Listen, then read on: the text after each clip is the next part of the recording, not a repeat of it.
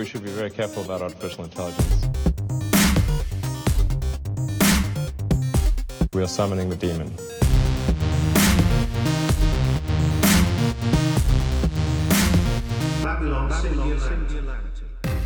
Today on the Babylon Singularity podcast, we're going to talk about global agreement on artificial intelligence. We're going to have a little tech savior update for you, and we're going to dig deep into a Joe Rogan, Tristan Harris interview that was conducted last week, so stay tuned. Inspiring faith in Christ and anchoring hope in the age to come. This is the Babylon Singularity Podcast with Peter Herder.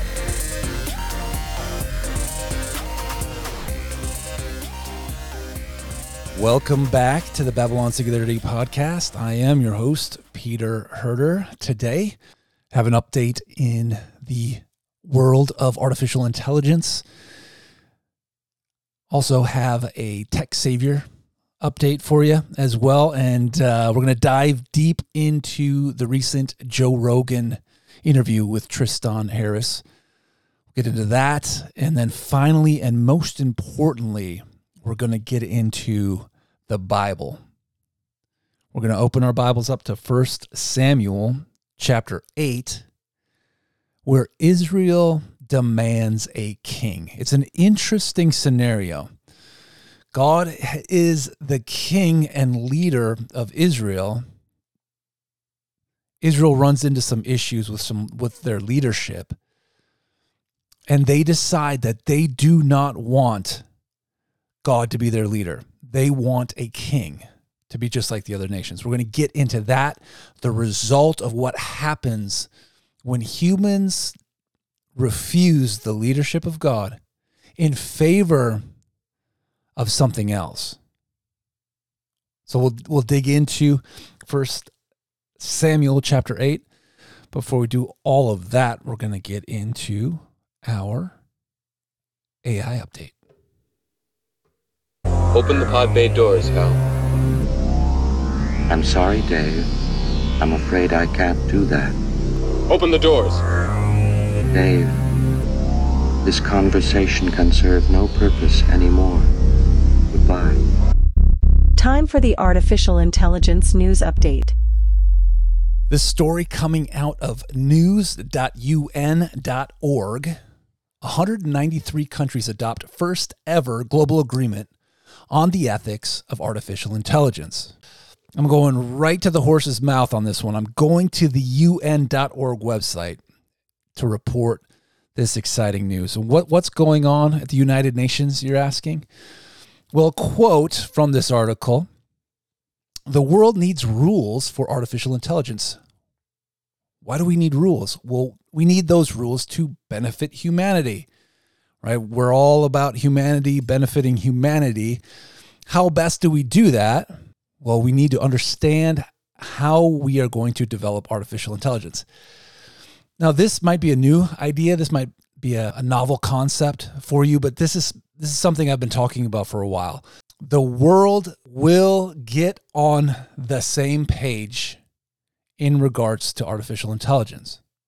This is a group project. This isn't going to be one nation here or one nation there. This is going to be the entire world coming together and deciding humanity's future in terms of how artificial intelligence is developed. And this article says the first global agreement has now been signed. So this is a real milestone, because this is not the last global agreement that will be signed in regards to artificial intelligence. This is the first. So we're starting in the baby pool. It's not that what they signed. It wasn't like they came together and said, you know what, we're ready to sign. We're all going to create a God that's going to rule over us, and we want the God to be like this. They're not at that level yet. So we're at step one. I don't know how many steps there are between the step that they just signed and the final step of literally, this is the God that we want to rule over us, right? There's going to be a number of steps in between, but this first step has now been taken.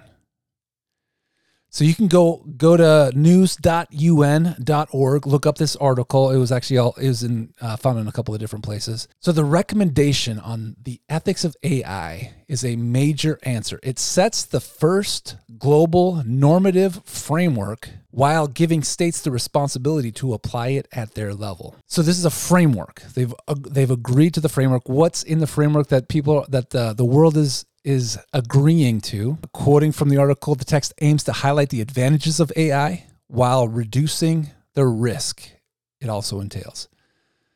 It provides a guide to ensure that digital transformations promote human rights and contribute to the achievement of the Sustainable Development Goals, addressing issues around transparency, accountability, privacy. So it's a very generic, vanilla, we want artificial intelligence to be good, not evil, right? So all of the world has agreed. we want the good artificial intelligence, which, where do you start? Like, where does this conversation start? Where does the global agreement start? It starts here, that we decide we don't want to make the world a worse place. We want to make the world a better place. Now, of course, what does it mean to make the world a better place? Well, of course, that depends on who you are, what your perspective is. Some folks would say, a world without religion would make the world a better place. Some people would say a world totally under the control of Sharia law, Islamic law, would make the world a better place.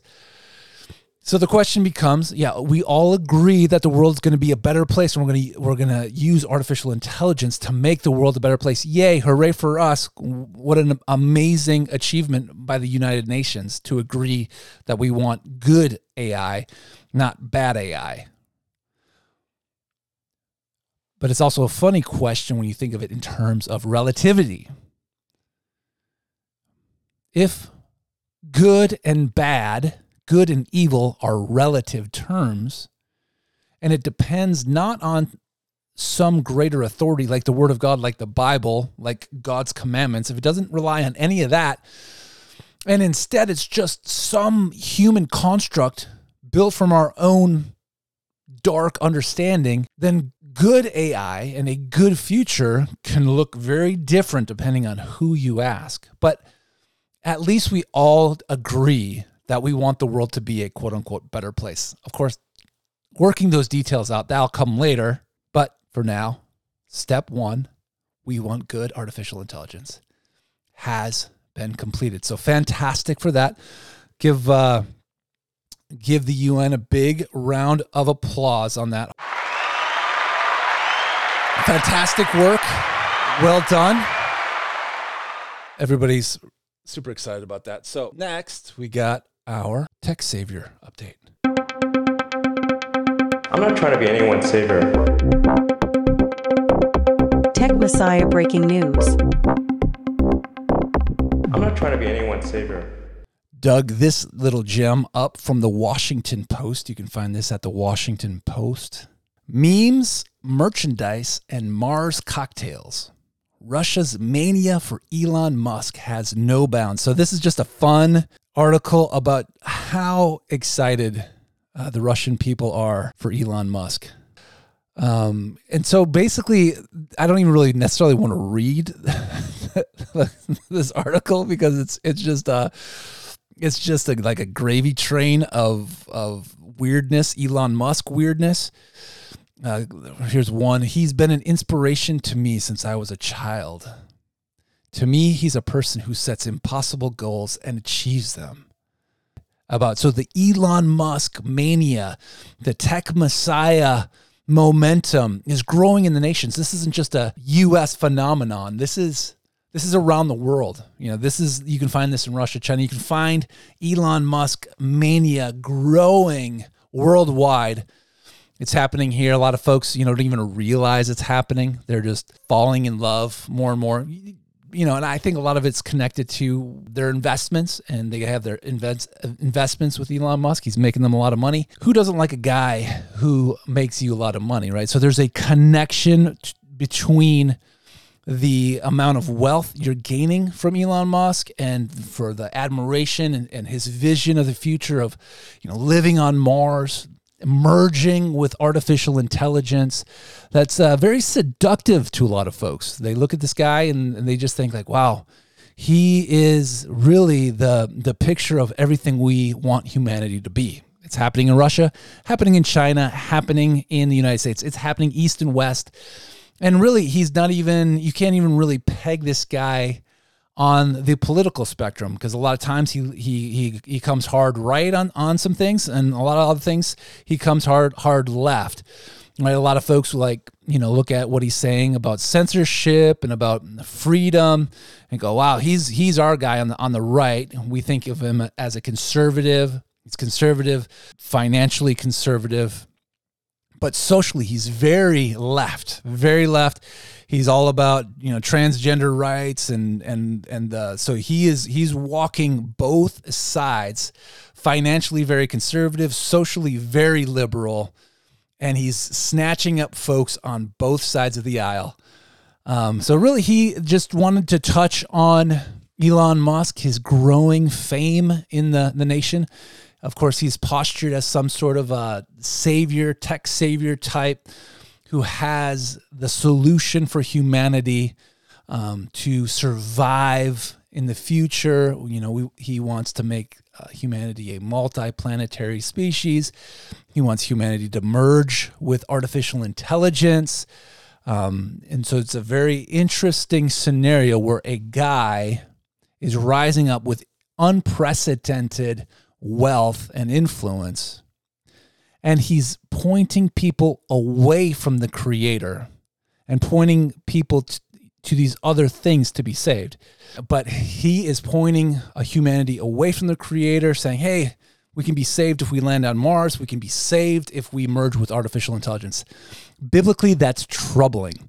If you read the Bible and you understand that people that point humanity away from the Creator to be saved by some other means, that is biblically troubling. But of course, Elon Musk is making lots of people lots of money, so we just want to forget about that. Like, oh yeah, he's pointing humanity away from the Creator to be merged with artificial intelligence to live on Mars, to be saved. Like, that's how we're saved. Biblically, anyone that points people away from the Creator to be saved by some other means is a false prophet. Whether it's Elon Musk, Jeff Bezos, whether it's, you name them, any of the tech savers, line them up. If these guys are pointing away from the Creator and pointing to some other source of salvation, that makes them a false prophet in the eyes of the Bible. So just throwing that out there. Finally, switching gears, I wanted to touch on this latest interview that Joe Rogan, he's a famous podcaster, right? He's probably got the #1 podcast in the world. He had Tristan Harris on the show last week to talk about social media, to talk about technology, to talk about the future of humanity. It was a very interesting interview. I encourage you to go check it out. Now, if you ever listen to a Joe Rogan podcast, be warned, he uses the F word like water. I mean, it just flows from him. So I don't want to encourage people to go listen to Joe Rogan without that disclaimer that you're going to hear the F word in the next hour, probably more than you've heard maybe for some folks in their entire lives. So it's not the most edifying conversation you're ever going to hear, but it's important because these guys are the ones who are on the edge having a conversation about technology's influence on society. So they're having that conversation, and then they're also coming up with solutions in regards to technology's influence on society. And unfortunately, most folks in the church have no idea that this conversation is even happening at the moment. Totally quiet. We are like experiencing it in real time, have no idea that this conversation is happening, and really have no thoughts about where is it going? What does the Bible have to say about it? What is the posture that we need to take? How do we make sure that we're not being played like punks, that we're not becoming an extension of artificial intelligence, an extension of algorithms that are designed to manipulate us, but instead are using these algorithms, these tools, to declare the gospel of Jesus. We're using these tools as an extension of God's kingdom, that we are kingdom programmers using the tools available to do our Father's business. Because if we're not thinking in a very war-like way, if we're not thinking that we're in a battle, that this is a war that's going on, that these conversations are happening, and these technologies are coming at us in faster, more manipulative, more powerful ways, we are going to be adrift. We are going to be deeply manipulated. Because these things aren't just a function of, oh, look at this picture. Oh, I like that picture. Oh, yay. I'm so happy that people like me. You know, it goes much deeper than the, feed a rat in a cage with likes. Let's get into some of the statements that were made. So Tristan Harris is famous for his work on a documentary called The Social Dilemma. Came out on Netflix, I think, last year. And a bunch of people saw it. It was like the number one, show on Netflix for a while. So that was the interview. I'm gonna touch on a couple of those here. Let's start with the first clip from the episode is Tristan Harris talking about the nature of social media and what it's designed to do and how it's working out. Here it is. Actually, across some of the issues I think we're going to talk about today are ways that there is an asymmetric relationship between what technology knows about us and what we don't know about ourselves. When you were studying at Stanford, Yep. What year was this? This was 2002 to 2006. I was an undergrad, and then 2006 I got involved with Professor B.J. Fogden, who, again, actually studied ways that persuasive technology could be used for positive purpose. Like, how do you help people be healthier? How do you help people floss? How do you help people work out more often? Things like that. It could be used in a positive way. Right. But I got concerned because it was all of this increasing arms race to use persuasive tools to harvest and capture people's attention, now known as the race to the bottom of the brainstem, to go down the brainstem into more social validation, more social narcissism, all of that.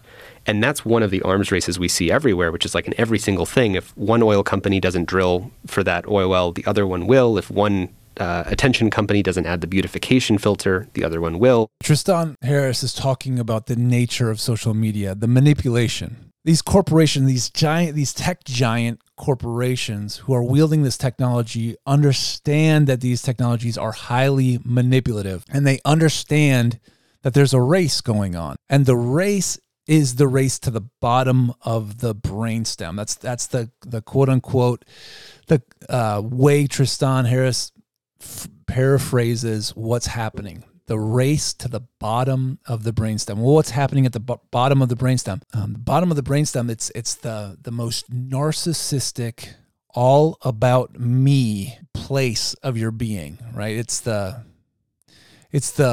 place that loves me. It's all about me. Life's all about me. It's core sin reactor of the human frame. And these tech companies know that if they tap into that reactor, that sin reactor deep inside of you, that they can play you like a puppet. They can put things in front of you. You'll buy it. That's the main thing, right? It's the advertising. It's the getting you to buy stuff. But it's a control. It's a play for your attention. If they can tickle that spot in you, you will give them your attention, your will, play with your mind, recraft you, reprogram you, make you an extension of their will. These tech corporations, and ultimately the Antichrist himself, is racing down, right? They're tapping deeper and deeper and deeper. That's the race to the bottom of the brainstem. That's what they're after. They want to get into your Holy of Holies. That's what the Antichrist wants, the Holy of Holies. The devil wants to take that very core of your being and change the nature of it, actually break permanently the image of God and install the Antichrist there in that core place. But before that happens, which who knows, what is that, 10, 20 years down the line? We don't know. We are now engaged in this war, this battle for a race down the bottom of the brainstem. And Tristan Harris is talking about, hey, that's what we're doing. And the results of this race down to the bottom of the brainstem is these increasingly chaotic, divisive, and destructive realities we see playing out on the streets. So he goes into a little bit deeper into the weaponization of social media here. I'm going to play that clip for you. In Russia or China, Facebook is like the best weapon I've ever had against the United States. Yes. Oh my God. You've got an F-35. I don't need F-35. Right. I've got Facebook. I can destroy your entire coherence as a society. And they have. And you won't get anything done. And all of your energy will be spent on waste, infighting, and heat. We talked about this recently, but I'm sure you saw the story. There was top 20 Christian sites on Facebook. 19 of them were run by a Russian troll farm. I'm glad you actually mentioned that. Or, excuse me, it was an Eastern European troll farm. Yeah, Macedonia, I think it was. Totally. 104. This is an important stat, actually. I'm glad you brought it up. This is as recent as October 2019. 140 million Americans per month were reached by essentially troll farms actively. There's 3 categories of pages in which so for Christian pages, the top 15 out of 15 Christian pages were all run by troll farms. That is shocking.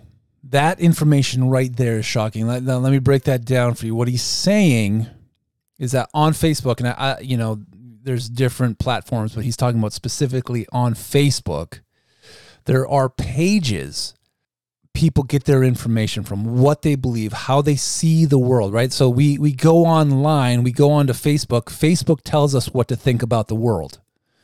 Facebook tells us what to think about our relationships. It tells us what to think about what's happening in the economy. It tells us what to think about politics. And now it's interesting. And hate me, love me, I don't really care. I'm not here for the hate or the love. It doesn't matter. I'm here for the truth, right? I'm here to. I'm watching this thing. I just want to follow Jesus. I want to declare the gospel. I want to declare the word of God. I don't care if you hate me because of politics. You decide what you want to do with politics. That's between you and God, and how important politics is to you and how important politicians are to you. That's your decision. But it's interesting that so many Christians were so fired up about Donald Trump, which love him, hate him, I don't care. It's up to you. Like, he's a hero to some, he's a disaster to others, whatever. That's a side issue. Put that aside just for a second. The fact is, a lot of Christians were very fired up for Donald Trump. Thought he was God's guy, whatever. Just super fired up for him. Interesting. A lot of them ended up on, the Capitol January 6th for the fiasco that went on there. And that was an absolute fiasco. Whoever people who fell for that, going in and doing all the stuff that they did, it's embarrassing. It's embarrassing. The whole thing was embarrassing. But the reality is, why did they end up there on January 6th? Why were they outside? Because of the stuff they were seeing on the internet. Because of the stuff they were reading on Facebook. Right? They look at the internet. Facebook is telling them what to think about news events, what to think about politics, what to think about what's happening with the election. They're getting it from Facebook. Some people are getting it from YouTube. Some people are getting it from all over the place. They get very fired up for Donald Trump. They end up on the grounds of the Capitol, the U.S. Capitol, and they eventually, some, not all, break into the Capitol. That's shocking. It's shocking that it happened, but then you think about, well, why did it happen? It happened because they got fired up reading stuff on Facebook. Okay, great, fine. Well, what was that stuff they were reading on Facebook? Tristan Harris just said the top 15 Christian the places where the people were getting their information on the election, their information on Donald Trump, was a troll farm from Macedonia, which is basically Russia. A troll farm. What's a troll farm? A troll farm is basically a Russian operation. Like they're saying, we don't need weapons. We have Facebook. Because if I can just go in and type some stuff on Facebook and get a bunch of people to believe it and show up at your Capitol and try to tear it down. I mean, they didn't try to tear it down. I don't want to go too far on that. They're sowing division. The devil is rewarding bad behavior that's resulting in very destructive behavior. We're seeing this play out. We're seeing, and don't tell me just because you're a Christian that it's not affecting you. A lot of the stuff that you're fired, I mean, if you're not fired up about Jesus and you're fired up about some other thing, whether politics, whatever it is, look very hard at the source of your information, because you might just be getting played by social media. And it might be an operation to sow incredible division in this country. That's not pretend. That's real. So social media can be weaponized. We've seen it weaponized. So I'm going to get to this final comment that Tristan Harris makes here on what he says there's a ditch on both sides. He uses a bowling analogy, and this is the main thing I wanted to get to, because the result of what we're seeing on social media is the conclusion that we cannot manage ourselves. We can't find a way to wield these incredibly powerful technological tools in a healthy way without destroying others, destroying ourselves. So what is the answer? And this is the key conversation that's being had in culture right now. And I don't see or hear any Christians even contemplating what's happening. We are listening, not participating, and that needs to change. So listen to the clip here. On the bowling alley, we've got the bowling alley. One gutter is like, let's lock it down with surveillance. Let's lock it down with Mark Zuckerberg controls everything. Let's lock it down with the government tells us what we can and can't do on computers. And the other gutter, which is the decentralized power for everyone, which without people having the wisdom to wield that godlike power, or Right. at least not evidence in people's own usage of it right now. Also, we've incentivized people to do destructive things just for likes. Right. So Yeah. in certain places, there is an incentive for those things to happen. It's not just by accident. It's like by design and incentivized. Yeah. Wait, But what you just said is super important. It's a population that is getting continuously more radicalized on all sides, that simultaneously has continuously more powerful tools available to them in a world that's increasingly fragile. Yeah. And so if you have an increasingly fragile world, meaning more interconnected global supply chains that have where a collapse somewhere leads to collapse everywhere, more sensitive infrastructure, things like that. If you have an increasingly fragile world, you have more and more radicalized people, and you have those radicalized people having access to more and more powerful tech. That's just fragility across lots of different dynamics. So that's the picture that's going on right now, right? He uses the analogy of a bowling alley. There's a gutter on both sides. On one side is Orwell, right? 1984, top-down authoritarian power that locks everything down. And then on the other side, you have Huxley's Brave New World, where it's decentralized and people are just going berserk with the memes, and people are flooding out onto the streets, killing each other because of stuff that's happening online. There's just no regulation. There's no restrictions. It's just a free for all, and violence and destruction is breaking out. So that's the dichotomy that's being portrayed here. And one of the guys, his name is Daniel something or another, was making the point of, hey, we need to understand that we're living in an increasingly fragile world with supply chains, the way everything's all tied together. It's very easy to disrupt the world as it stands today. And we are experiencing an increasingly radicalized society, polarized on the right and on the left, with increasingly powerful technological tools that magnifies what we say, how we say it, who hears it, how the spinning ball of hate and dissension can spin very quickly out of control. And they're saying, what is the solution? We don't want a Chinese-style 1984 Orwellian authority power that locks us all down. But the other gutter is the American-style Huxley Brave New World, where things are just perpetually spinning out of control. So do you understand what's happening? It's key that you understand the conversation that's happening in the world. It's happening right now. This isn't a conversation that happened 10 years ago. This isn't something that, we can kind of sit this one out. These are the conversations. These are the concepts that we need to get comfortable understanding. These are the conversations we need to be equipped to have, because we need to have a biblically informed perspective that will help guide us in the right direction. Because at the end of the day, what we're talking about is humanity saying we can't govern ourselves, but we don't want 1984. We can't. It's a massive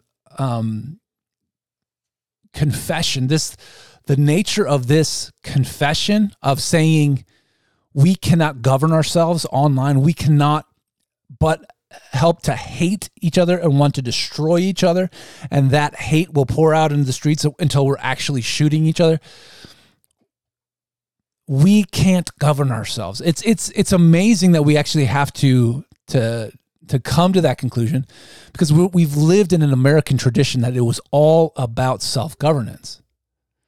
It was about the individual governing himself, governing his family, governing his business, and saying, telling the government to stay out. I'll pay my taxes, but stay out of my life because I will govern myself. And the American experiment was a bunch of individuals who could govern themselves. We're a republic of laws. But our republic is only as strong as the individuals that make it up. Now, initially, the individuals were incredibly strong. For hundreds of years, we had the upright, righteous, moral understanding of what it took to govern ourselves. I think Ben Franklin, I can't remember which one of the founding fathers, basically said, hey, we're giving you a democratic republic. Now just see if you can keep it, right? That was like, it's yours. We're giving it to you as a gift. Now keep it, because it's not something that you can just watch and hope it works out. You have to actively govern yourself. You have to have the moral fortitude to say, I can govern myself. I can actually not hate and want to destroy my neighbor. I can actually love and serve with a Christian moral ethic. I can govern myself. Well, over the last few decades, we've watched that Christian moral ethic disappear to nothing. And what's taken its place?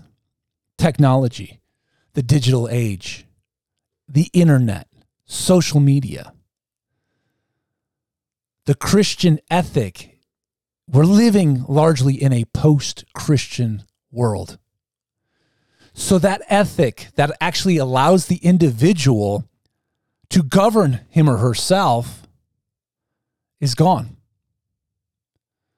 And now we're online without a Christian ethic, but we do have this American tradition of governing ourselves. And we're coming to this conclusion that, lo and behold, we can't govern ourselves. This thing is not working. It's spilling out in the street. We're shooting each other. We hate each other's guts. It's being weaponized technological tools are increasing in their power, their scope, how they magnify things. And we cannot wield these tools. We need a solution. We need an external force that comes in and governs us. Because like you heard Tristan Harris say there, we're with the bowling alley analogy, on one side is total authoritarianism and the other side is total freedom. We can't do the total freedom. He's basically saying we can't handle the freedom. It's obvious. We need an external force that's going to help us move into a future where we're not hating and killing each other, into a future where we're not controlled by Mark Zuckerberg. So what is that third option? Now, of course, that third option is going to sound amazing, right? Oh, wow. Well, when you build a false dichotomy, because the true answer to this problem is human beings governing themselves. The answer to this, the answer to 1984, like Alex Jones would say, is 1774. No, it's not. 1776.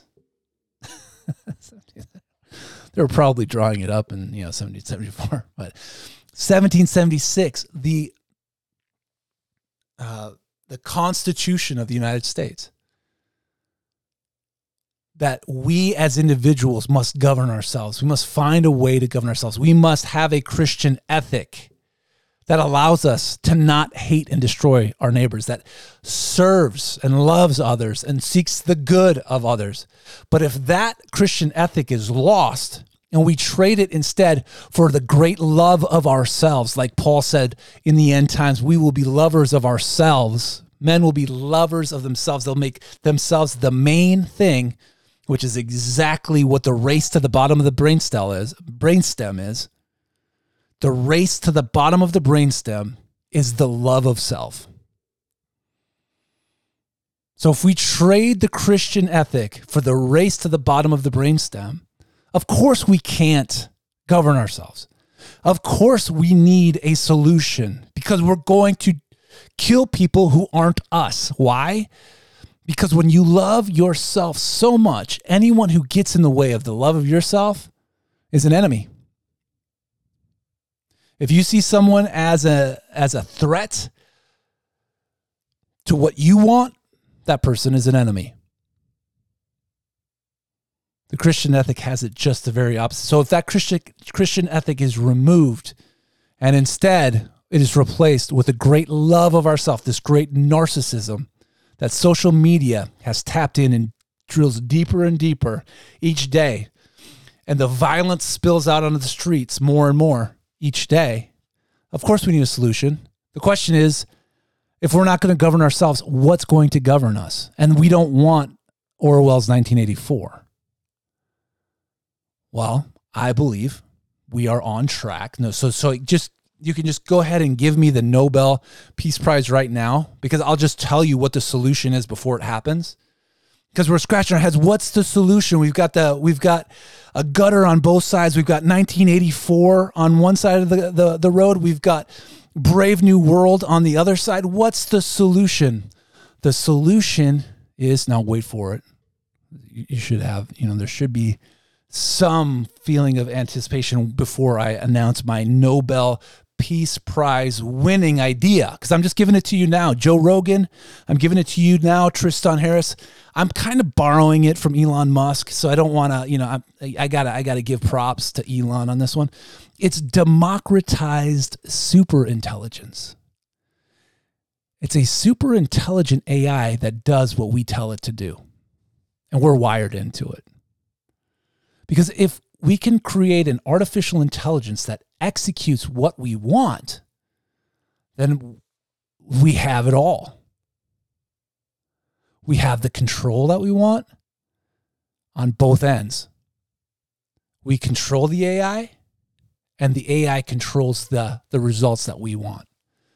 It's democratized superintelligence, where the will of human beings intersects with the will of artificial intelligence. You're welcome. You're welcome. I feel like I need some. You're welcome. The world I didn't, like I said, I want to thank Elon Musk for that idea because, I didn't come up with that one on my own. And, more importantly, I want to thank Revelation chapter 13 for really giving me the nuts and bolts of that solution. So I'll say thank you, God, for Revelation 13. Thank you, Elon Musk, for articulating what Revelation 13 actually means. So I appreciate the contribution there. And that actually leads me into a nice segue of the new eschatological paradigm. I know it sounds crazy. Like, what are you talking about? Eschatology, paradigm. You see, people who have studied Bible prophecy have understood it in a certain way for a long time. They have seen the beast as a man, as the Antichrist, and then the false prophet as his sidekick, a religious leader that fools the world and brings the world under the power of the Antichrist, right? So that's the conventional paradigm. The beast is the Antichrist. The false prophet is a religious leader that fools everybody into believing the Antichrist. Well, I am a purveyor of what I call the new paradigm, the new perspective, the new eschatological understanding of Bible prophecy. So listen to this. I built this next segment to explain what the new paradigm is. So take a listen. What is eschatology? Eschatology is the study of Bible prophecy. The future of humanity has been foretold in the pages of Scripture. In His Word, God details the events that will surround the return of Jesus Christ. When we study these last things, we are studying eschatology. What is the new perspective on eschatology? The new perspective on eschatology is a departure from the traditional understanding of the Revelation 13 beast. Traditionally, the beast has been understood to be the Antichrist, a Hitler-like character. And the beast is accompanied by the false prophet, who traditionally has been understood to be a Pope-like character. The new perspective on eschatology says that the beast is not a man. The beast is not the Antichrist. The beast is a network of human and non-human intelligence. It's what a futurist would call democratized superintelligence. So you are saying the Antichrist is a robot? No, the Antichrist is not a robot. The Antichrist is the man of sin.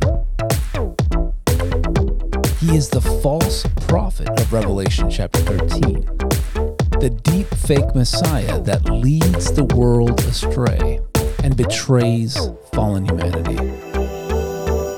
Why does it matter?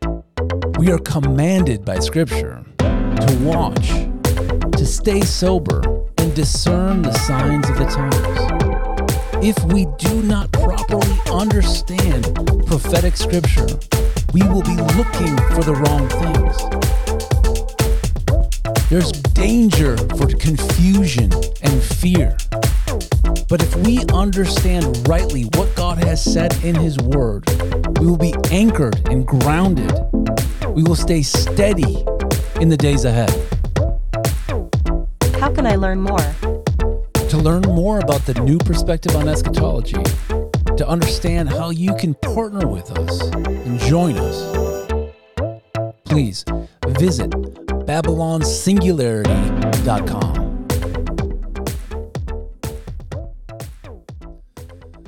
Well, there it is, the new paradigm in a nutshell. So if you were to read through the Left Behind series, a lot of people understand Bible prophecy in light of what they've read in the Left Behind series, you would come away with this understanding of Nikolai Carpathia, who's this Antichrist guy, and then he's got a sidekick, religious leader who comes alongside and deceives the world and tells the world to follow the Antichrist. And if we're looking for that scenario to play out, we're gonna be looking for a long time, because that's not the scenario that's going to play out. The scenario that will play out is that there will be 10 kings, 10 human leaders that will form a panel, and that panel will be linked together, will be networked together and built into a machine intelligence, artificial intelligence. And this artificial intelligence will function as the executive branch of a world government. It will carry out the will and the order, the desire of the Senate and the people of Earth's final empire. It'll be artificial intelligence, but not just AI by itself, but democratized artificial intelligence. The Bible's very clear. Human beings will be networked in to the beast. And then what's the function of the false prophet is a false messenger who deceives the nations and betrays them into the hands of the beast. And how does he do that? He does it through a mark. He marks the people in their right hand or their forehead and tethers them together with the beast. That's Revelation chapter 13. That's the new perspective. Now, I know a lot of people think, yeah, you're crazy, man. This, the Antichrist is, 17 dudes. I say 17 dudes because you got 7 heads of the beast, then you got 10 kings, and then you got the little horns. So if you add it all up, there's just a lot of people involved with the beast. But if you understand it as democratized superintelligence and you understand the false prophet as the Antichrist, the equation works. So I'm out here I'm doing my best to go, hey guys, let's take a good hard look at what the Bible actually says so we can understand what's happening in light of the Bible, not in light of Tim LaHaye and Jerry Jenkins' best shot at it. So because God bless them, I thank God for them. But boy, if they miss something there, a lot of people are right along with them. A lot of folks have bought the whole narrative, hook, line, and sinker. But enough about that. Open up your Bible, where this is the time of the show where we go into God's Word and hear what God has to say about these events that are unfolding right before our eyes. What is happening? So we've seen, we talked about the United Nations coming together in agreement of the first global agreement. 193 nations signed on. That they all agreed. They didn't agree on anything that profound. They just agreed on, hey, we want good AI that is actually beneficial and not harmful. That's step one. We took a look at Elon Musk and his growing popularity in the nations. Right, Russians are crazy for Musk. Well, we'll see this craziness, this mania, only grow if he ends up being, the false prophet. Of course, there's a few other guys out there, they're not, Russians aren't crazy about Jeff Bezos. Russians aren't crazy about Mark Zuckerberg. There's lots of tech, Larry Page and Eric Schmidt. They don't like those guys. Those guys are weird. But man, Elon Musk, that's a totally different conversation, right? Why? Why is Elon Musk so cool and all these other guys so weird? Because they all are kind of in that same category of ridiculous tech billionaire with massive influence. But for some reason, Elon Musk, and just, coincidentally, Elon Musk is also the guy who wants to drill a hole in your forehead and subjugate you to super intelligent AI. Coincidentally, he's that same guy. So we're just watching how this thing shapes up. If Elon Musk backs off of Neuralink, if he decides you know what? I've changed my mind about Neuralink. I'm not going to do it. Then I'll be the first guy to say Elon Musk is not the false prophet. He's not going to be the guy who's marking everybody in their forehead. But if he continues to pursue what he's pursuing and he continues to do it at the clip that he's doing it, and the mania grows in the nation all over the world, then we need to be paying particular attention to Elon Musk. We need to be paying particular attention to Neuralink. This thing is not going to go away. Artificial intelligence is not going to go away. So we're looking at this interview with Joe Rogan and Tristan Harris. Why? Because there's an amazing admission made in that interview that humanity cannot govern itself, and we need a solution. We can't go the route of total freedom because that's ending up in chaos and blood in the streets. We don't want to go down the road of Chinese-style 1984 authoritarianism. So what is the solution? Well, it all relates to, incredibly enough, an ancient text, the Bible. Something that happened thousands of years ago speaks profoundly directly to these issues we're talking about. And I want to bring your attention to what I'm talking about in this particular passage, right? So open up 1 Samuel. It's way in the back. So this is King David territory. 1 Samuel chapter 8. It's a story of the prophet Samuel, right? So the Israelites are coming out of the period of the judges, and actually I think Samuel was a prophet / judge.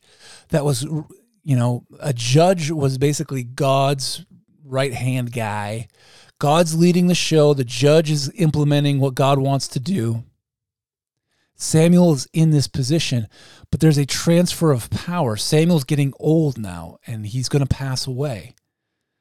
So he's handing off his authority and his role to his sons. But there's a problem. His sons aren't like Samuel. Samuel's sons are taking bribes. Samuel's sons are perverting justice. And the Israelites cannot govern themselves. So here, listen to the scenario play out, right? It's strikingly similar to the conversation Joe Rogan and Tristan Harris is having. They're talking about a group of people that cannot govern themselves and are looking for some sort of external authority. So it's 1 Samuel chapter 8. Verse 1, when Samuel became old, he made his sons judges over Israel. The name of his firstborn was Joel. The name of his second, Abijah. They were judges in Beersheba. Yet his sons did not walk in Samuel's ways. They turned aside after gain. They took bribes and perverted justice.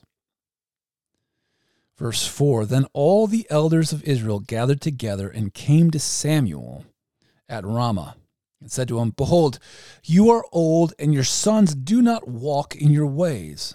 Now appoint for us a king to judge us like all the other nations. So the Israelites go like, we can't take this, your sons ruling, doing what they're doing anymore. They're perverting justice. They're taking bribes. It's ridiculous. We can't govern ourselves. We need a king. So they get Samuel and they tell Samuel, we need a king. Just like all the other nations have, the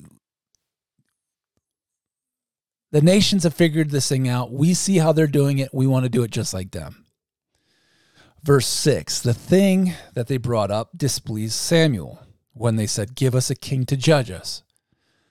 So Samuel prayed to the Lord, and the Lord said to Samuel, obey the voice of the people in all that they say to you, for they have not rejected you. They have rejected me from being king over them. According to all the deeds they have done from the day I brought them out of Egypt, even to this day, forsaking me and serving other gods. So they're also doing this to you. Now then, obey their voice. Only you shall solemnly warn them and show them the ways of the king who will reign over them. So Samuel gets the news from the Israelites. Like he goes, they have the big meeting. All the Israelites are, hey, Samuel, your sons are not like you. They're perverting justice. We want a king like all the other nations. Samuel hears it. His heart sinks like, what? The Lord is our king. We get our directions from him. Like, why would you guys want any other king but the Lord? And the Israelites' answer is firm. We want a king. So this bothers Samuel. Samuel is troubled by the meeting he has with the Israelites. So he goes to God and says, God, can you believe this? They don't want me. And so Samuel basically takes it personally. Like, what do you mean? I was doing a good job. I was handing this thing off to my sons. It seemed like everything was going in a good direction. The Israelites say, no, this is not. We don't want it. Samuel takes it personally. Like these guys don't want me. But the Lord says, no, Samuel, it's not that they don't want you. It's that they don't want me. They don't want their creator to be their king. They want someone else. They want to turn their backs to me, and they want to welcome in an authority, an external authority that's not from me, that's just like the world. They want to follow the course of the world. They want to break off relationship with me. And they are rejecting me as their king, Samuel. You shouldn't be taking this personally, God says. God says, I'm taking it personally because it's not directed at you. It's directed at me. So verse 10, Samuel tells all the words of the Lord to the people who are asking for a king. He said, and so Samuel comes back out and says, okay, here's the deal, guys. If you really, really, really, really, really want to reject the Lord as being the king over you, if you really want an external authority to come in, you need to understand what you're asking. And I'm going to lay it out to you in very clear terms, because this will be your reality moving forward. Samuel goes to the Israelites. He says this to them. He says, these will be the ways the king who rules over you. These will be the ways of the king who will reign over you. He will take your sons and appoint them to his chariots, to his horsemen to run before his chariots. He will appoint for himself commanders of thousands, commanders of 50s, some to plow ground, to reap his harvest, to make implements of war, equipment for his chariots. He will take your daughters to be perfumers and cooks and bakers. He will take the best of your fields, vineyards, olive orchards, and give them to his servants. He will take 1/10 of your grain and your vineyards and give it to his officers, to his servants. He will take your male servants and female servants, the best of your young men and your donkeys, and put them to his work. He will take 1/10 of your flocks, and you will be his slaves. So Samuel breaks it out one item at a time. Basically like, guys, look, you can reject God and you can look for a different source of authority to rule over you, but there will be consequences, because here's the deal.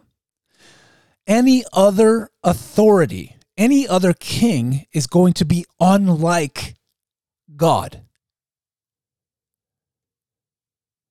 Any other king is going to use you as an extension of him. He's going to use you. He's going to claim everything that you own as his own, and you will become an extension of his kingdom.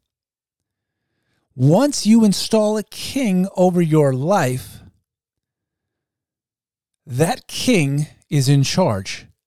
He will take you, your property, your work, your family, and claim all of these things as his own.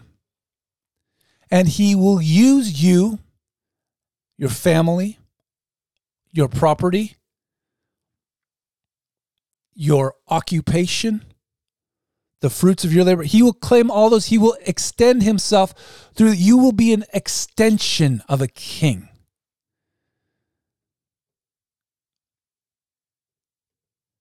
Samuel wants to make sure that the Israelites know with certainty what they're asking. What they're asking is for God to not be their king anymore. They want a different external authority that will govern them, that will make an extension of them for their own purpose and will. That is a serious transaction. But this is the very question that Tristan Harris is asking. This is the very question that Joe Rogan is posing. Is we need an external authority that's not God. At the very core of that conversation is 1 Samuel chapter 8. A people who have decided they cannot govern themselves.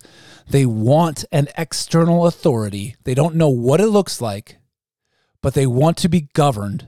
And God says to them, he says to the Israelites, and he says to us in our modern day world, he says, you can look for another king. You can want to be ruled by an external authority. But you need to understand that when you decide to do that, you will become an extension of that authority. So if you decide to make artificial intelligence the external authority over your life, you need to understand you will become an extension of artificial intelligence, just as the Israelites became an extension of King Saul. It's the very same scenario. A group of people decide they cannot govern themselves. They need an external authority. They reject God. They turn their back on their Creator in favor of a godless authority. And then they become an extension of that godless authority. That's what's happening in 1 Samuel chapter 8. That's what's happening in 2021 America. Those are the conversations that are being had. You wouldn't know it by what's going on in the church. So what is God's response? Verse 18. What happens? So what, so what if we turn our backs to God? So what if we want a different external authority to rule over us? So what? Big deal. Surely it'll work out, right? Surely it'll be fine. I mean, we got this, God. We don't really need you. We can find our own way. Verse 18. And in that day you will cry out because of your king, whom you have chosen for yourselves. But the Lord will not answer you in that day. That is a huge statement. In that day you will cry out because of your king, whom you have chosen for yourselves. But the Lord will not answer you. The Lord says, you want a different king? You don't want me? You want to turn your back on me and find a different authority to make you an extension of his kingdom? You want to make artificial intelligence the thing that governs over you? You want to become an extension of technology? God says you will cry out because of your king, the thing that's ruling over you, the thing that's extending itself through you. You're breaking under its weight. God says you will cry out. You will cry to him. And what's the Lord's answer? The Lord's answer is, I'm not going to answer you. We need to understand the conversation that's being had. We need to understand the decisions that our society writ large is making in our days. And we need to register our voice and our biblical opinion and God's perspective to the question of how do we get through what is the middle way between 1984 and the brave new world? This false dichotomy of we need potentially superintelligence, democratized superintelligence as this third way through. And we say, no, we need obedience to God. We need the Holy Spirit directing our lives. We need to build our lives on the Word of God. You and the world can go whichever way you want, but as for me and my house, we will serve the Lord. We will go in an entirely different direction, and you will see the salvation of God in the lives of those who trust in Him, and you will see the devastation of the rebellion, the final rebellion that the Apostle Paul talks about. You will see the fruits of the rebellion. You will cry out in that day because of the king that you have chosen, because of the authority that you have chosen for yourselves. That as you're breaking under the weight of the authority structure you have chosen, this godless artificial intelligence, and you're crying out under its weight, there will be no answer. Verse 19, does that change? Does that change anything? Noah was preaching to the world before the flood.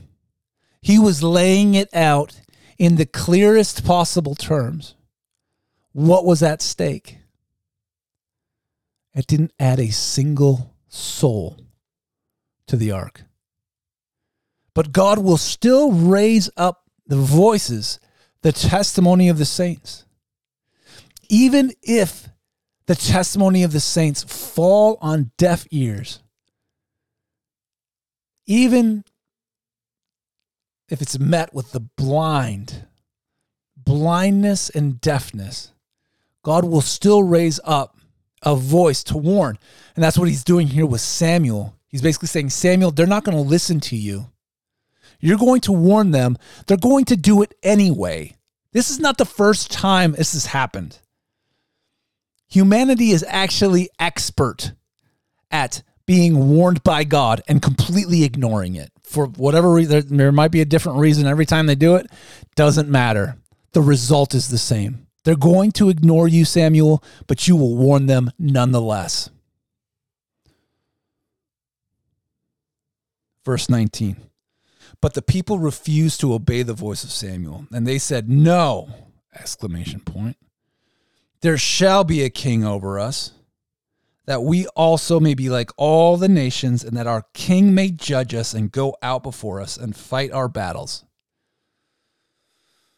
Interesting. That's the response. Like, Samuel, we've heard your warning. Yeah, we've heard that. Yes, we're rejecting God. Yes, we know that the king that we choose is going to break us down, and we're going to cry out under the yoke of his oppression.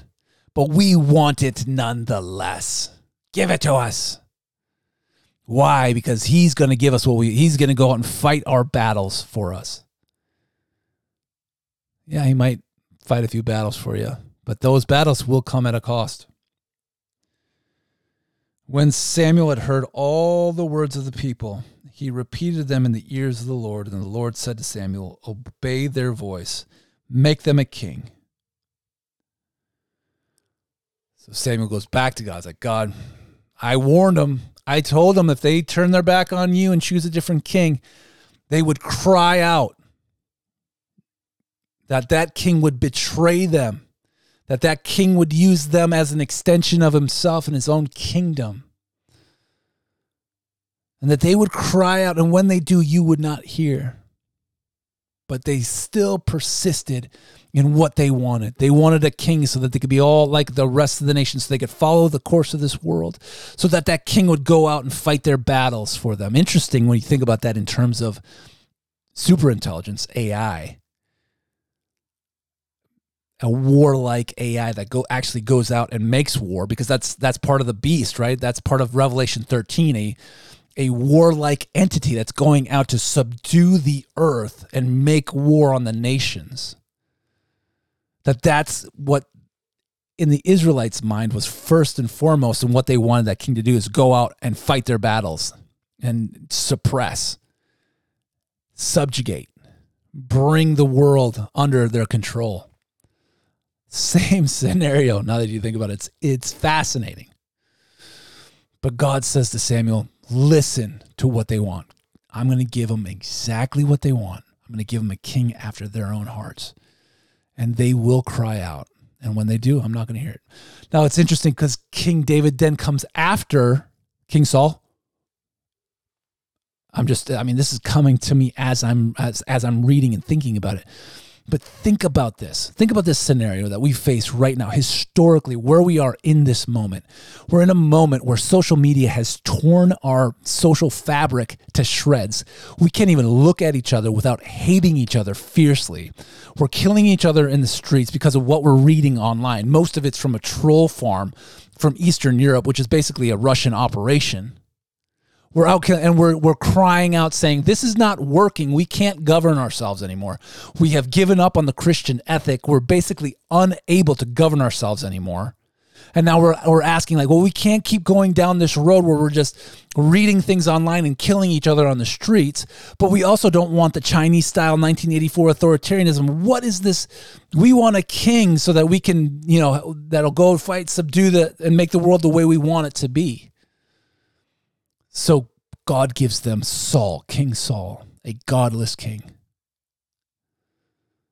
But then right after King Saul comes King David, the promise of God. So even in this scenario, let's just say for a second that I'm onto something, that I'm actually like tapping into some crazy God reality, that we are in a 1 Samuel chapter 8 moment right now where we're looking for a king the exact same way the Israelites were looking for a king. God gives us a king after our own heart, which is basically an oppressive, evil entity that uses us as an extension of its will. But then God sends in his David. Jesus comes in to rule and to reign as the promised kingdom, and answers.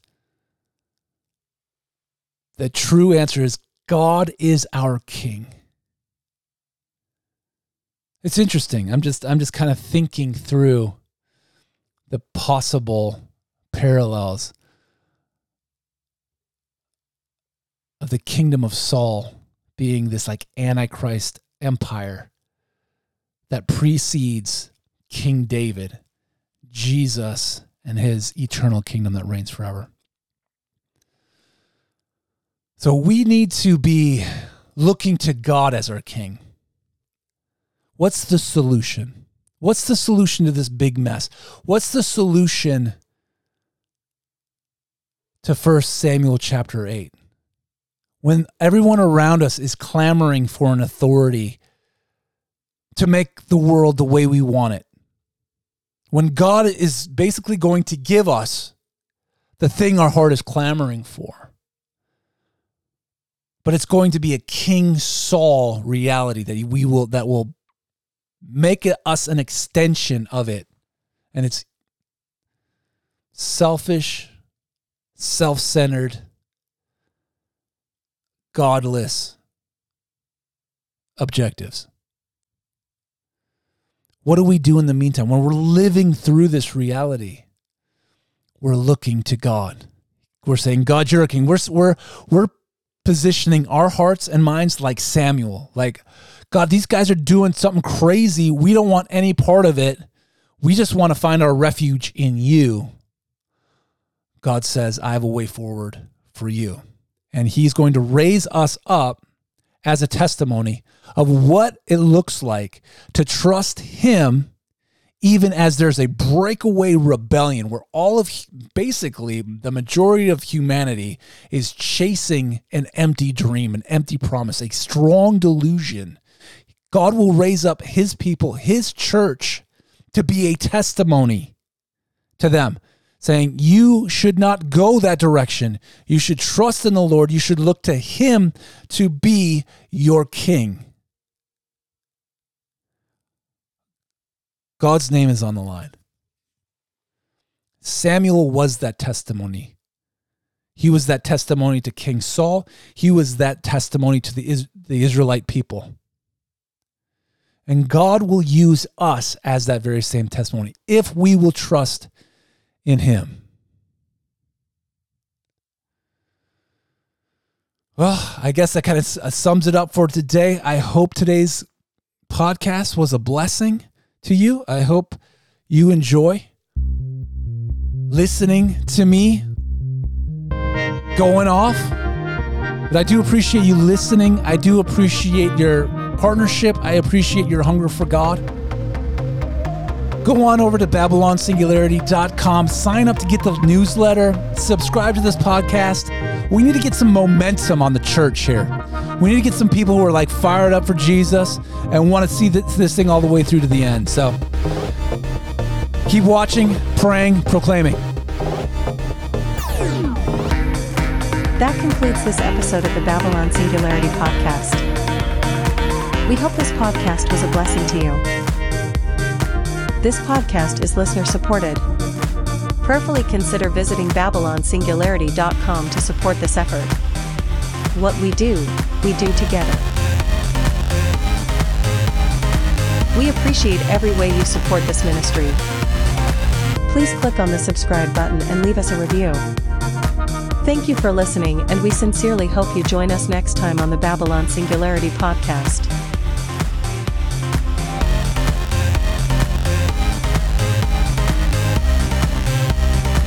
Babylon Singularity is a gospel ministry of Harvest Winds.